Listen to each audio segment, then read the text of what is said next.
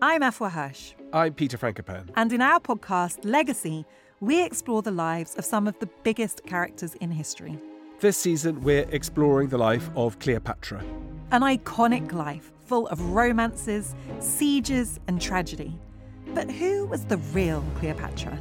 It feels like her story's been told by others with their own agenda for centuries. But her legacy is enduring, and so we're going to dive into how her story has evolved all the way up to today.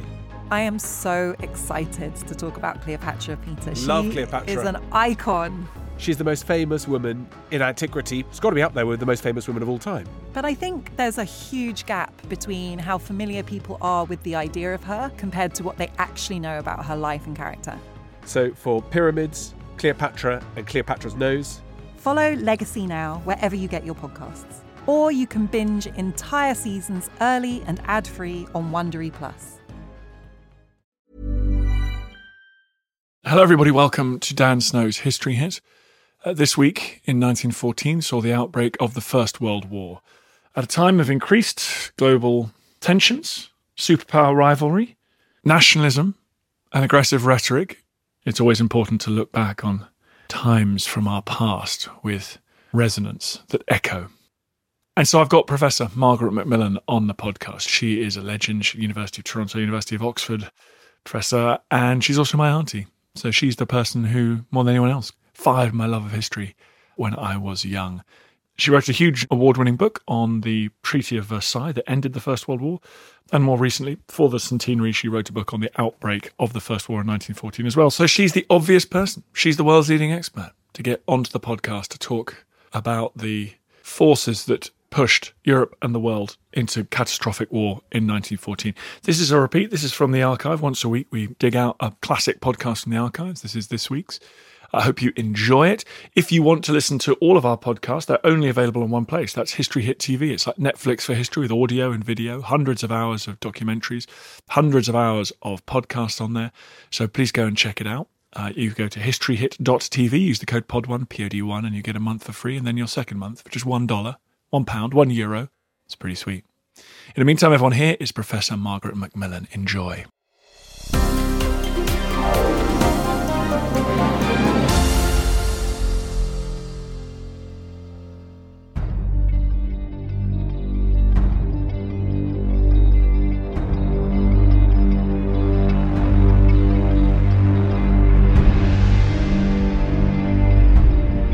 100 years on from the First World War, I went to talk to Margaret Macmillan, Professor of History at Oxford, about her hugely influential work on exactly why and how the war broke out, and our enduring fascination with this turning point in our history.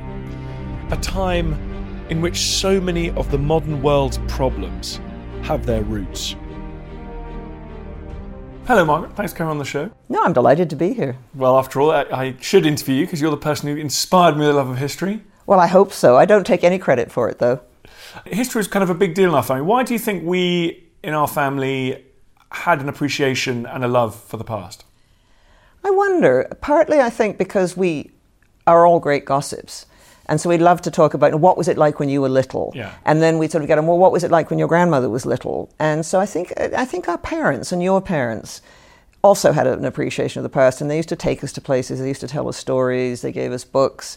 And so we grew up knowing, not in a sort of genealogical way, but we grew up knowing something about what the past was like. So you're my auntie, my mother's sister. I mean, I thought your mother, my grandmother, also had an amazing oral storytelling tradition. I think her way of getting me interested in history was she'd tell us about her ancestors and she'd say, just like your Auntie Margaret or just like your cousin Gwyneth. So suddenly we felt that we were part of this kind of continuum and somehow we were inheriting their traits, and both in terms of our innate, our sort of biology, but also in our kind of character and outlook as well. I think so, and she also was very good at telling stories, and so a lot of the stories she told was things that had happened to her as a little girl or had happened to her parents as little children, and so they became part of our sort of storytelling. Yeah. And so we'd say, tell us the story about the time you ate too many plums, or tell us the story about the time you stole the bicycle and rode away, so that it became something that we liked. That, how children love stories being repeated, and so we got lots of stories, and your grandfather, my father, would do it too. We'd say, tell us the stories about, when you thought you could fly and you jumped off the top of the barn and realized you couldn't. Yeah, so I think children love those sorts of stories. Absolutely. And hearing about Grandpa Macmillan in the trenches, or Nine, your mother's father at Gallipoli, and all those kind of stories. You went from hearing those stories and telling those stories to me to writing enormous histories, including telling the story of one of the biggest stories really of the last couple of centuries, which is the outbreak of the First World War. I never meant to do it because I thought so many things had been written about the First World War, and I actually sat in this room with a very nice young publisher who came to see me, and he said, we've got a project for you. Would you like to do a book on the First World War, the outbreak, for the anniversary in 2014? And I said, well, no. I said, it's already been done. I've got another project. So I said, there was that wonderful book by Barbara Tuchman, The Guns of August. And because he's sort of cheeky, he looked at me and he said, you would have read that at least 50 years ago when you were young. Yeah, amazing. So maybe it's time for something, a new view. And I got obsessed with it. And the First World War, the outbreak and its significance and its consequences fascinate historians of the 20th century. It is one of those moments, one of those seminal events. It's an overused word, seminal event, but it is really one of those times when everything's different, and we still don't know how it started. We know that it left a very different world, but there are endless debates, and they will go on. I don't think there's ever going to be an answer to how the First World War started. I read your wonderful book, and I felt at the end of it, I still didn't know how it started in a positive way. And I think that when you talk to really great historians and professors, you almost leave the conversation less certain than you began it. Well, I don't think we're there to provide clear answers. We're there to give the best possible explanation. But what I also felt I wanted to do with the outbreak of the First World War was help people, including myself, understand how it came about. How could they have thought themselves into those positions and made those decisions? And so I ended up I meant to do just a short little book on the July crisis and the outbreak of war by the beginning of August 1914, but I ended up looking at European society. How did people think? How did they feel?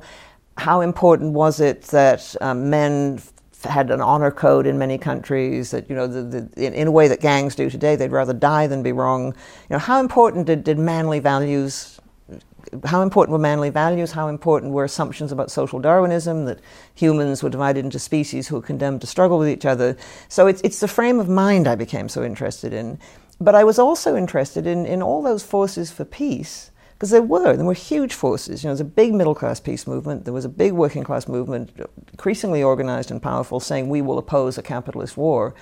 And so why didn't all those forces, in the end, win out in the struggle, I suppose, for the soul of Europe? But you were sophisticated enough not just go, the First World War was caused by the chief of the Austrian General Staff. Yeah. You didn't finish by pointing the finger. I mean, you had one great conclusion. We didn't talk about the conclusions first, but I'd really like one of your conclusions, which was, there was a fundamental problem with politicians believing they didn't have a choice. Yeah. And you said they always have choices. Yeah. And that was so resonant because you think about East Asia today, Korea today. It's such an important point. Yeah. Yeah. And what worries me is President Trump is saying, I don't have a choice here. It's a way of absolving yourself of responsibility, isn't it? You're saying, what can I do? Circumstances make it necessary. And there was that terrible thing that Theobald Bethmann-Hollweg, the German Chancellor, said as he prepared to prepare the orders for Germany's mobilization, and he said the iron dice have rolled. Yeah. Well, he rolled them. But I think with the First World War, and I had a very interesting discussion with Chris Clark, that wonderful historian at Cambridge once, and he said, and I think he's absolutely right, I agree with him, that it depends when you're trying to set the explanation. So if you look at the last 2 weeks of July, you can see the steps that led to war. But if you go further back, it broadens out and deepens out. So was the arms race part of it? Was nationalism part of it? Was imperial rivalry part of it? Oh, I know, it's so difficult. Where did you end up falling on is it the big substructural, the imperial competition, masculinity, racism, the arms race? Is it those, or is it contingent? Is it mistakes? Is it timetables? Is it just tiny misjudgments? The awful thing is I think it's all of it. Because people operate within frameworks. I mean, we are part of a society at the moment. We have certain assumptions, which often we don't examine. We assume certain things are good, certain things are bad. And we're products of our societies. But we also make decisions within those frameworks. And so I think what I tried to do was try and understand the society within which these people operated. And class is very important. If you come out of the upper classes in, say, Austria-Hungary or Germany or Britain, you have a certain set of values. Now, you can rebel against them, you may end up being very different, but you grow up with a certain set of values. So, I mean, so many of those people in key positions in foreign ministries and in the military, in, say, Austria-Hungary or in Germany, came out of those aristocratic backgrounds, were being brave, being prepared to fight, having a strong sense of honor, which they transferred to their countries. You know, they kept on talking about Austria-Hungary's honor and Germany's honor. I think that matters. You know, your class background matters. It really matters, too, in the end. I mean, again, I came to this conclusion by the summer of 1914. It matters who's in power. You know, if you had, let's just take one example, if you had a different Tsar in Russia, you had, in Russia, in Nicholas II, you had a man who was weak, who was determined to hang on to the Romanov power, who saw any concession to the new forces in Russia, the new democratic forces, new constitutional forces, as weakness, who had been forced to give a constitution and then had spent the next 10 years trying to claw back the powers. This is someone who was weak, but who feared that if he didn't look tough in 1914, people would stop supporting him. I mean, he decided on war, I think, partly because he was afraid of being weak, and I think the same thing was true of Kaiser Wilhelm. It's funny, this idea, this obsession. Older men, obsessed with honour, very aware of imperial competition, and Brits saying our word will count for nothing. No one will ever. Other people saying no one will ever believe us again. It's about honour. And of course, these old men are also looking over their shoulder, terrified about change in society that might see them and their class swept away from power. Yeah. The kind of idea of a cleansing war, a war to reinforce traditional values. It's what is it? What's going on within aristocratic masculine culture at that time in Europe? I suspect there's more uncertainty and insecurity than you might think. I mean, the world is changing around them. You know, if you look at what's happening to the value of agricultural land, for example, across Europe, it's not as valuable as it once was, and many of those big aristocratic and upper-class fortunes are based on land. Not all. I mean, the ones who survive have breweries, they have mills, they have factories, but a lot of the wealth among the upper classes is in land, and the value of land is going down. There's a huge amount of land being sold off, transferred, families going bankrupt because they're no longer as rich as they were. It's partly because there's now competition from cheap grains coming in from the Americas and from places like Australia and New Zealand. All those new farming areas are being opened out. And so I think there's a fear that they're vanishing. I mean, if you think of The Cherry Orchard, for example, you know, that wonderful sort of elegiac Chekhov play, it's about dispossession. It's about an old family losing its place. And the last sound you hear, I think, almost is the sound of the axes cutting down the cherry trees, because a new man has bought it and he's going to turn it into a commercial property. So there's that, I think. There's a sense that values no longer fit into the modern world. Things are changing. Because the time before 1914 was also a time of tremendous growth and experimentation and change. And so I think there's something of that. But there's also what you said, that there is this feeling that if we get a good war, it'll bring the nation together. We won't have all these internal divisions, which, you know, we do have. We have different political divisions, different classes, different ethnicities. And it will, so some of them thought, they certainly thought in Germany, in certain circles around the Kaiser, it will give us the excuse to suspend the constitution, get rid of the Reichstag, which we don't like, close down the unions who are troublesome, get rid of the Social Democratic Party. We can go back to some sort of idealized past where, you know, you ruled with an iron fist and the lower classes knew their places. So it's a complex, I think, of ideas and emotions. And then also what's so interesting about your book, and again we think about this in the era of Trump as well, is the revolution in state power that enabled small groups of individuals to control the lives of just millions of people in this vastly complex way. Send dozens of trains every minute across the bridges of the Rhine into Belgium full of troops, or you know, mobilise these vast armies. It doesn't seem like political institutions and decision-making has moved on beyond the days of just William the Conqueror deciding things with half-brothers. It's a very curious combination, isn't it? Because what you have is peoples whose values often represent an earlier type of society, a more agrarian society, a society with perhaps a clearer class structure, in charge of what is an increasingly industrialized war machine. And part of what contributes to the tragedy in Europe and the catastrophe of the First World War is that you have this enormous capacity to produce things, this enormous capacity to organize. I mean, governments have become more and more bureaucratic. I mean, governments are beginning to collect statistics by the middle of the 19th century. They have much more knowledge about society, and bureaucracies have become much more professional. And they also have this huge industrial capacity, and they have this huge network of communications, of telegraphs, of railways, of paved roads. And so the tragedy is, in a way, that you have people in charge, as you suggested, who come out of an earlier thing. I mean, they think, I think, a lot of the generals, it's not, to be fair to the generals, a lot of them are beginning to be aware that the world is changing. They're beginning to be aware that war on an industrial mass scale is going to be absolutely hideously expensive. But they've been trained to think of winning wars, and they've been trained to think of the attack. And I think they hope that war will somehow end up like being a war of maneuver like the Napoleonic Wars. And I think what's really striking is how many of the generals at the beginning of the war collapse and are not there by Christmas. I mean, von Moltke the Younger, the chief of the German General Staff, basically has a nervous breakdown and has to be removed. And it happens to a lot of them because they're simply not equipped, and very few people are, to deal with this. British Corps commander dies on the way to the Western Front. They have heart attacks, they collapse. And it's understandable because they're under the most terrible pressure. Okay, so we talked about some of those class issues. What about imperialism? What about nationalism? This enormous the 19th century age of European imperial race. Yeah, well, imperialism had led to a lot of conflicts and very nearly led to war between Britain and France, for example, in 1898. Had threatened war between Russia and Britain. I mean, the great irony was Britain ended up on the side of the two nations with which it had nearly gone to war. Imperialism had caused tremors throughout Europe, but I would say most of the imperial rivalry, with the exception of the coming conflict over the demise of the Ottoman Empire, had been settled. Africa had been carved up, long-standing differences had been settled. And I think what was really now coming back into Europe were the nationalist feelings which had been fueled by imperialism. And there was this very dangerous sort of application of Darwinian ideas to human societies. And social Darwinism believed or argued that the human race could be divided up into species. And in their natural state, species tended to have natural predators, tended to struggle for survival. And these ideas were applied to societies. And so there was an idea that the French were the hereditary enemies of the Germans, and the Germans were the hereditary enemies of the French and of the Russians. These are dangerous ideas, because then you begin to think, well, war is bound to happen. And also that whole notion, that phrase, the struggle for survival, acquires a moral connotation. If you don't struggle for survival as a people, you don't deserve to survive. What's wrong with you? You're weak, you're feeble.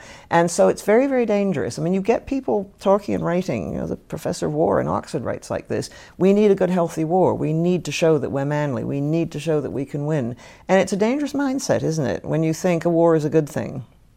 And I guess the nationalism is playing havoc in Eastern Europe, where people start telling peasants that they are in fact Frenchmen, or you tell people in Cornwall, oh, you're a Brit, and then in Eastern Europe that's almost impossible because people have these multiple identities, so no one really knows what they are, what they're supposed to be. No, I mean, nationalism is a creation. And it's a very recent creation, actually, in terms of human history. I mean, before the beginning of the 19th century, very few people thought of themselves as French, or maybe the English. I mean, I think there was a sense of Englishness.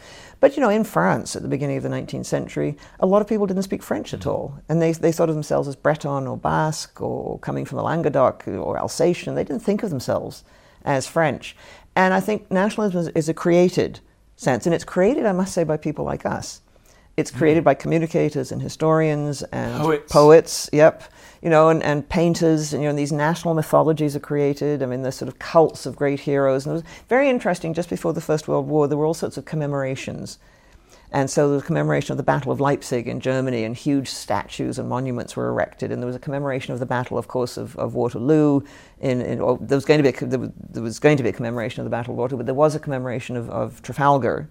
So that you begin to get these. I think the French commemorated Austerlitz. You get these commemorations, and you get people telling everyone, but you are part of this race. You're part of, and people use the term race and nation interchangeably. So there's a hint, more than a hint, that there's a biological component to this. We're all family. We're all related. We speak the same language. We share the same religion. And if you don't realize you're part of the nation or race, we'll make you realize it. You may not know, but we will awaken you to your true identity. And that's a big problem for the Austro-Hungarian Empire, isn't it? Because you can't, even the most passionately nationalist poet or thinker couldn't pretend that the subjects of the Austro-Hungarian crown were all a unified family. No, and that was the dangerous thing for Austria-Hungary. I mean, Austria-Hungary had survived for a very long time as a series of muddles and compromises and vaguenesses, and there was quite a bit of sort of at the various local levels. There were diets, there were parliaments, there was quite a bit of self-government, and they were moving more in that direction. we'll never know, but without the combined forces of nationalism in the First World War, it's possible Austria-Hungary could have carried on into the 20th and 21st century as a sort of prototype European Union, with control, devolution at certain levels, but some sort of central government and some sort of identity at the local level, but an identity at the central level. I mean, people could be both. And you did get people in Austria-Hungary saying, well, I'm a good servant of the Kaiser and I'm part of Austria-Hungary, but I'm also a Czech or I'm also a Pole, and I can do both. But increasingly what was happening before the First World War was that the nationalists were saying you can't do both. If you're a Pole, you have to want an independent Poland. If you're a Serb living within Austria-Hungary or Croat living within Austria-Hungary, you have to really want to be independent. You have to really want to be independent if you're Czech or you're Slovak. And so nationalism was just tearing Austria-Hungary apart. So is it that, when we come to slightly more short-term reasons, is it that effect of nationalism in the Balkans on Austria-Hungary that makes Austria-Hungary particularly keen to go to war with Serbia when Serbia is seen to have been behind the murder of the Austro-Hungarian heir to the throne? Oh, yeah. Austria-Hungary has been wanting to go to war with Serbia, or at least key decision-makers in Austria-Hungary have been wanting to go to war with Serbia for some time. The chief of the Austrian General Staff, Konrad von Hotzendorf, I think, had called for war with Serbia a dozen times before 1914. It's because Serbia was growing in power, growing in its assertions, and what it was to Austria-Hungary, it was a magnet for all the South Slav peoples, which included Slovenes, Croats, and Serbs, most of whom lived within Austria-Hungary. It was a magnet for them, or that's what Austria-Hungary feared, that those South Slavs who lived within Austria-Hungary would be drawn into Serbia's orbit. Because Serbia was, if you like, a modern 20th century nation state. It was perfect. It was uniform, single, confessional. It felt like a nation state rather than a creaky old early modern empire. And for Serbian nationalists, the Serbs living within Austria-Hungary, and there were quite a lot, were lost to them. They had to be brought out. But so too were the Serbs living in Bosnia. But so also were the Croats and the Slovenes, who the Serbs felt really were properly Serb. They'd just gone the wrong direction. They'd become Catholic rather than Orthodox. So I think you've got this Serb nationalism, and the Serb nationalists were many of them, like all ideologues, were pretty fanatical about this, and they were prepared to do a lot of destruction, as we've seen, to get it. And so for Austria-Hungary, Serbia was an existential threat. If Serbia had its way and the South Slavs began to be pulled out, then the Poles in the north would want to leave. The Ruthenians were beginning to develop a national consciousness. They might want to join with the Russian Empire. The Czechs and the Slovaks were already the Czechs particularly, were already very much demanding more and more power. So Serbia meant to Austria-Hungary the end, if it wasn't stopped. And so my view is that when the Archduke was assassinated, for Austria-Hungary, this was the perfect excuse it had been looking for.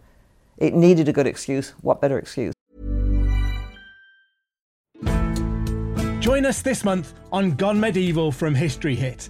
I'm Matt Lewis. And I'm Eleanor Yanaga. This April, dive into our special mini-series. With the help of leading experts, we're tracing the foundations of England by exploring the country's most powerful Anglo-Saxon kingdoms. We'll be looking at Northumbria, Mercia, and Wessex, as well as the rulers and their councils who helped shape a nation. Make sure to get every episode by listening and following Gone Medieval from History Hit, wherever you get your podcasts.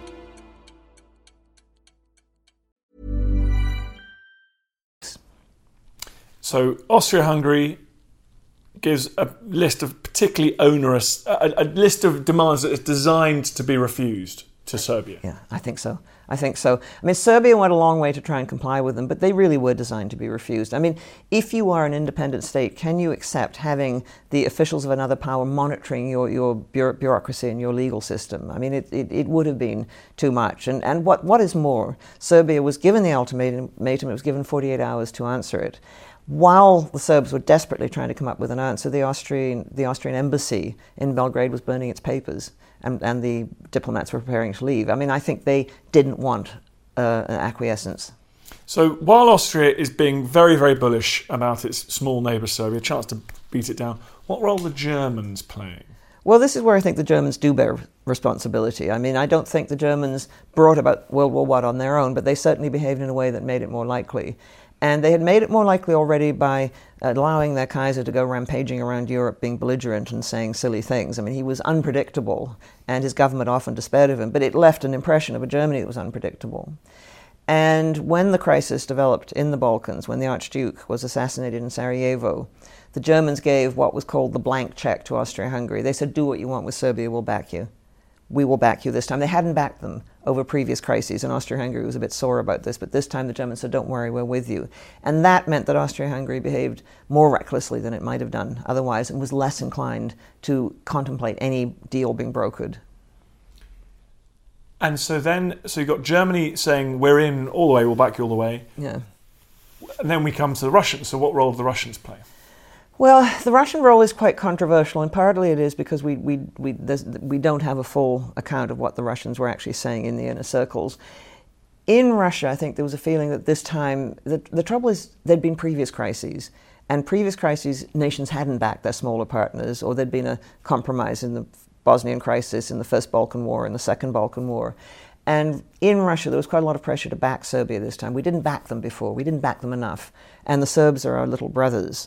And so there was that feeling. There was also a feeling that if war is going to come, we're readier for it than we would have been 10 years ago. The Russians had been doing a lot of rearming, a lot of rebuilding. And so I think the Russians behaved recklessly. I mean, the big question is, did Russia begin to mobilize before it said anything? And was it secretly mobilizing, which is what Germany said? And it's very difficult to tell because mobilization includes lots of things. So if the Russians are getting a bit nervous and they tell their officers not to take their summer holidays, is that mobilizing? If they move a few troops to the frontier, is that actually preparing for war? Is it precautionary? The Germans decided that it was preparation for an attack on Germany as well as on Austria-Hungary. And German military attachés were sent to look for evidence of this. Didn't, I think, find that much, but the Germans just then concluded that showed how clever the Russians were and how secretive they were. So it's a tricky one. I mean, there are those who argue, I don't agree with them, there are those who argue that Russia actually brought about the war and it was being egged on by France, so it's really France's and Russia's responsibility. My own view is that trouble starts with Austria-Hungary in July 1914. Austria-Hungary is backed up by Germany, and then the other nations behave equally foolishly and carelessly. Well, so then once Russia's involved, France has got a very tight treaty relationship with Russia, so they're kind of involved. But then that leaves Britain, world's largest empire, important industrial power, had spent the last 100 years sort of pretending it wasn't that interesting what was going on in the European continent. What brought Britain in? That's an interesting question. I mean, I think the British came in partly because of Belgium. I think the British cared strongly about the rights of neutral nations and the whole notion of neutrality because they had so often been neutral themselves. And so the idea that neutrality was something that wouldn't be respected, that powers would simply ignore, was something that alarmed the British. They felt it was, in the end, going to be something that would worry them in the longer run. And I think there was also a certain idea of Belgium, little country, being steamrolled by Germany. And we now know there were German atrocities in Belgium. It used to be thought that those were simply propaganda, but the Germans did behave pretty badly in Belgium, and those reports were getting out. But I think in the end, the British would have had to come in as they came into the Napoleonic Wars and as they came in 1939, because they cannot have a hostile power controlling that whole seacoast facing Britain, controlling the waterways that lead into Europe. I mean, Britain depended so much on trade with Europe. And so I think strategically, Britain's long-term interests meant that it was going to have to come in to counter Germany. It couldn't afford to see, it wasn't Belgium so much in the long run, they couldn't afford to see France defeated. Britain was an interesting position because it was technically not aligned to either bloc on the continent. There were family and strong industrial links with Germany. There were understandings and a better relationship with France. What could Britain have done differently, and could Britain have broken an agreement that avoided war? It's such an interesting question, and I still am having trouble making up my mind about it. I think Sir Edward Grey, who some people think was a great foreign secretary, I think he could have taken the crisis more seriously earlier on. And I think he could have made it clearer to the Germans that if they really persisted, and if it came to war against France, Britain would enter the war. Now, that would have been dangerous for him because he had to get parliamentary approval, and there were a lot of people in the Liberal Party in Parliament who didn't want Britain to go to war. But I think he could have perhaps taken steps earlier. I don't know. It's so difficult because, on the other hand, if you have a Germany and Austria-Hungary who are prepared to risk all and go to war, would they stop? I don't know, but I think Britain could have perhaps stepped up a bit earlier and been a bit more forceful earlier on about really how dangerous a game this was that they were playing. Because does Germany go to war in August 1914 thinking ultimately that Britain won't get involved? Well, I think the Germans persuaded themselves that Britain wouldn't get involved because that's what they wanted to think. And then when they did think, well, Britain might get involved, well, it's got a contemptuous little army. You know, what can it do? I mean, it can't make a difference. An army of 100,000. I mean, what they were worried about was the British naval blockade and the British Navy. But they thought, I mean, their glorious plan was to win the war quickly. And so they really weren't thinking about what would happen. Most of them weren't thinking about what would happen if the war dragged on. And so I think they simply thought, 100,000 isn't going to make much difference. We've got this huge sort of force moving through Belgium down into France. The British won't get there in time, and even if they get there, they won't make a difference. As we know, they did make a difference. That small British expeditionary force played a very important part in slowing up the German advance. And once that advance was slowed up, then other things began to happen, and the momentum was lost. And then we should talk about, because we have your Canadian grandfather, my great-grandfather, was involved in the war. I mean, what did Britain's colonies, which at that point, was their foreign policy being exclusively controlled over London, or could they have had some choice, and certainly into the scale of their contribution to the First World War?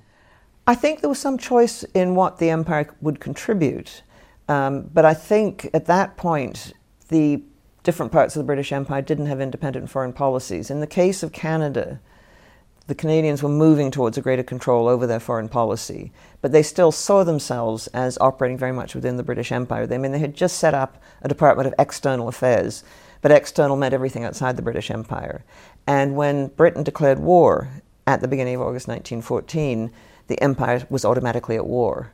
It was going to be very different in 1939. By that point, the different components of the empire, particularly the so-called old dominions like Canada, Australia, New Zealand, controlled their own foreign policy, and the Canadian government made a point in 1939 of declaring war a week after Britain did to show that we were independent. But, in 1914, a lot of the people living in somewhere like Canada, the English speakers, the French speakers were different, they'd been there for much longer, but a lot of the English speakers had only recently come from the British Isles, including our common ancestor, the Scottish, the two Scotsmen who came over, common ancestors, had come over in the 1860s. So, they still had family ties with what they called the old country. And so when Britain was threatened, they felt they were threatened. And so their identity was still British at this point. And so they really didn't see it as anything odd in sending troops over there, lending lots of money, sending resources. We wouldn't be studying history, we wouldn't be studying the outbreak of the First War if we didn't somehow want to think about our own times as well. I mean, it's when you're writing these books and the way you want people to read them, do you want people thinking about Trump? Do you want people thinking about Korea as well? Or are those parallels worthless? No, I think the parallels are interesting. And what I want when people read my books, or when people read history generally, is for them to get a greater understanding of the present.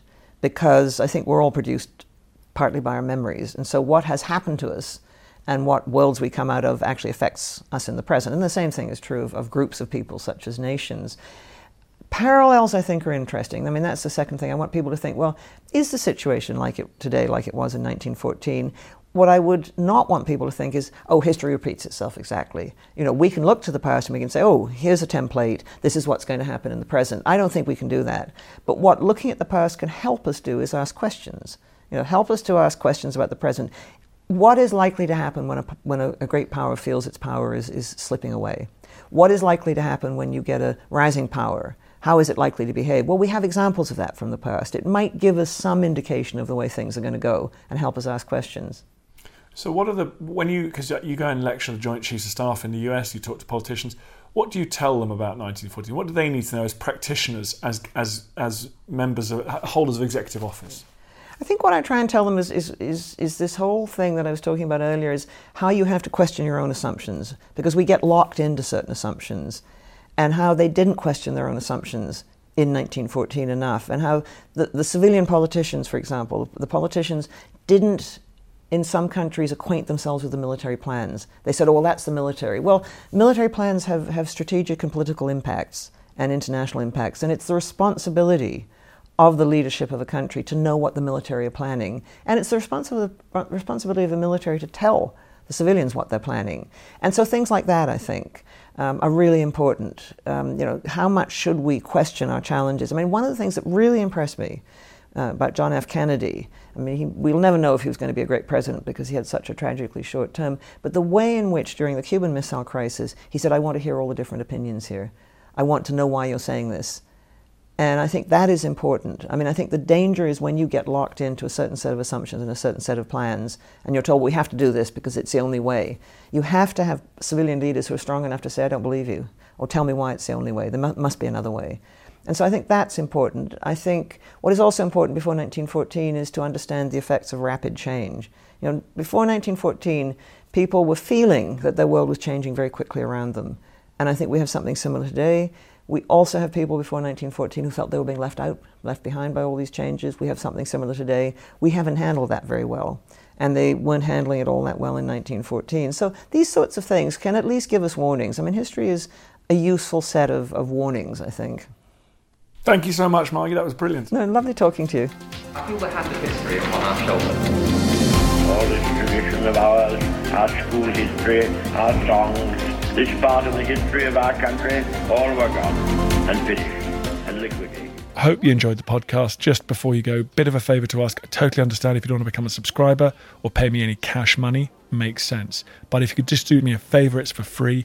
Go to iTunes or wherever you get your podcast. If you give it a 5-star rating and give it an absolutely glowing review, purge yourself, give it a glowing review. I'd really appreciate that. It's a tough world out there, law of the jungle out there, and I need all the fire support I can get. So that will boost it up the charts. It's so tiresome. But if you could do it, I'd be very, very grateful. Thank you.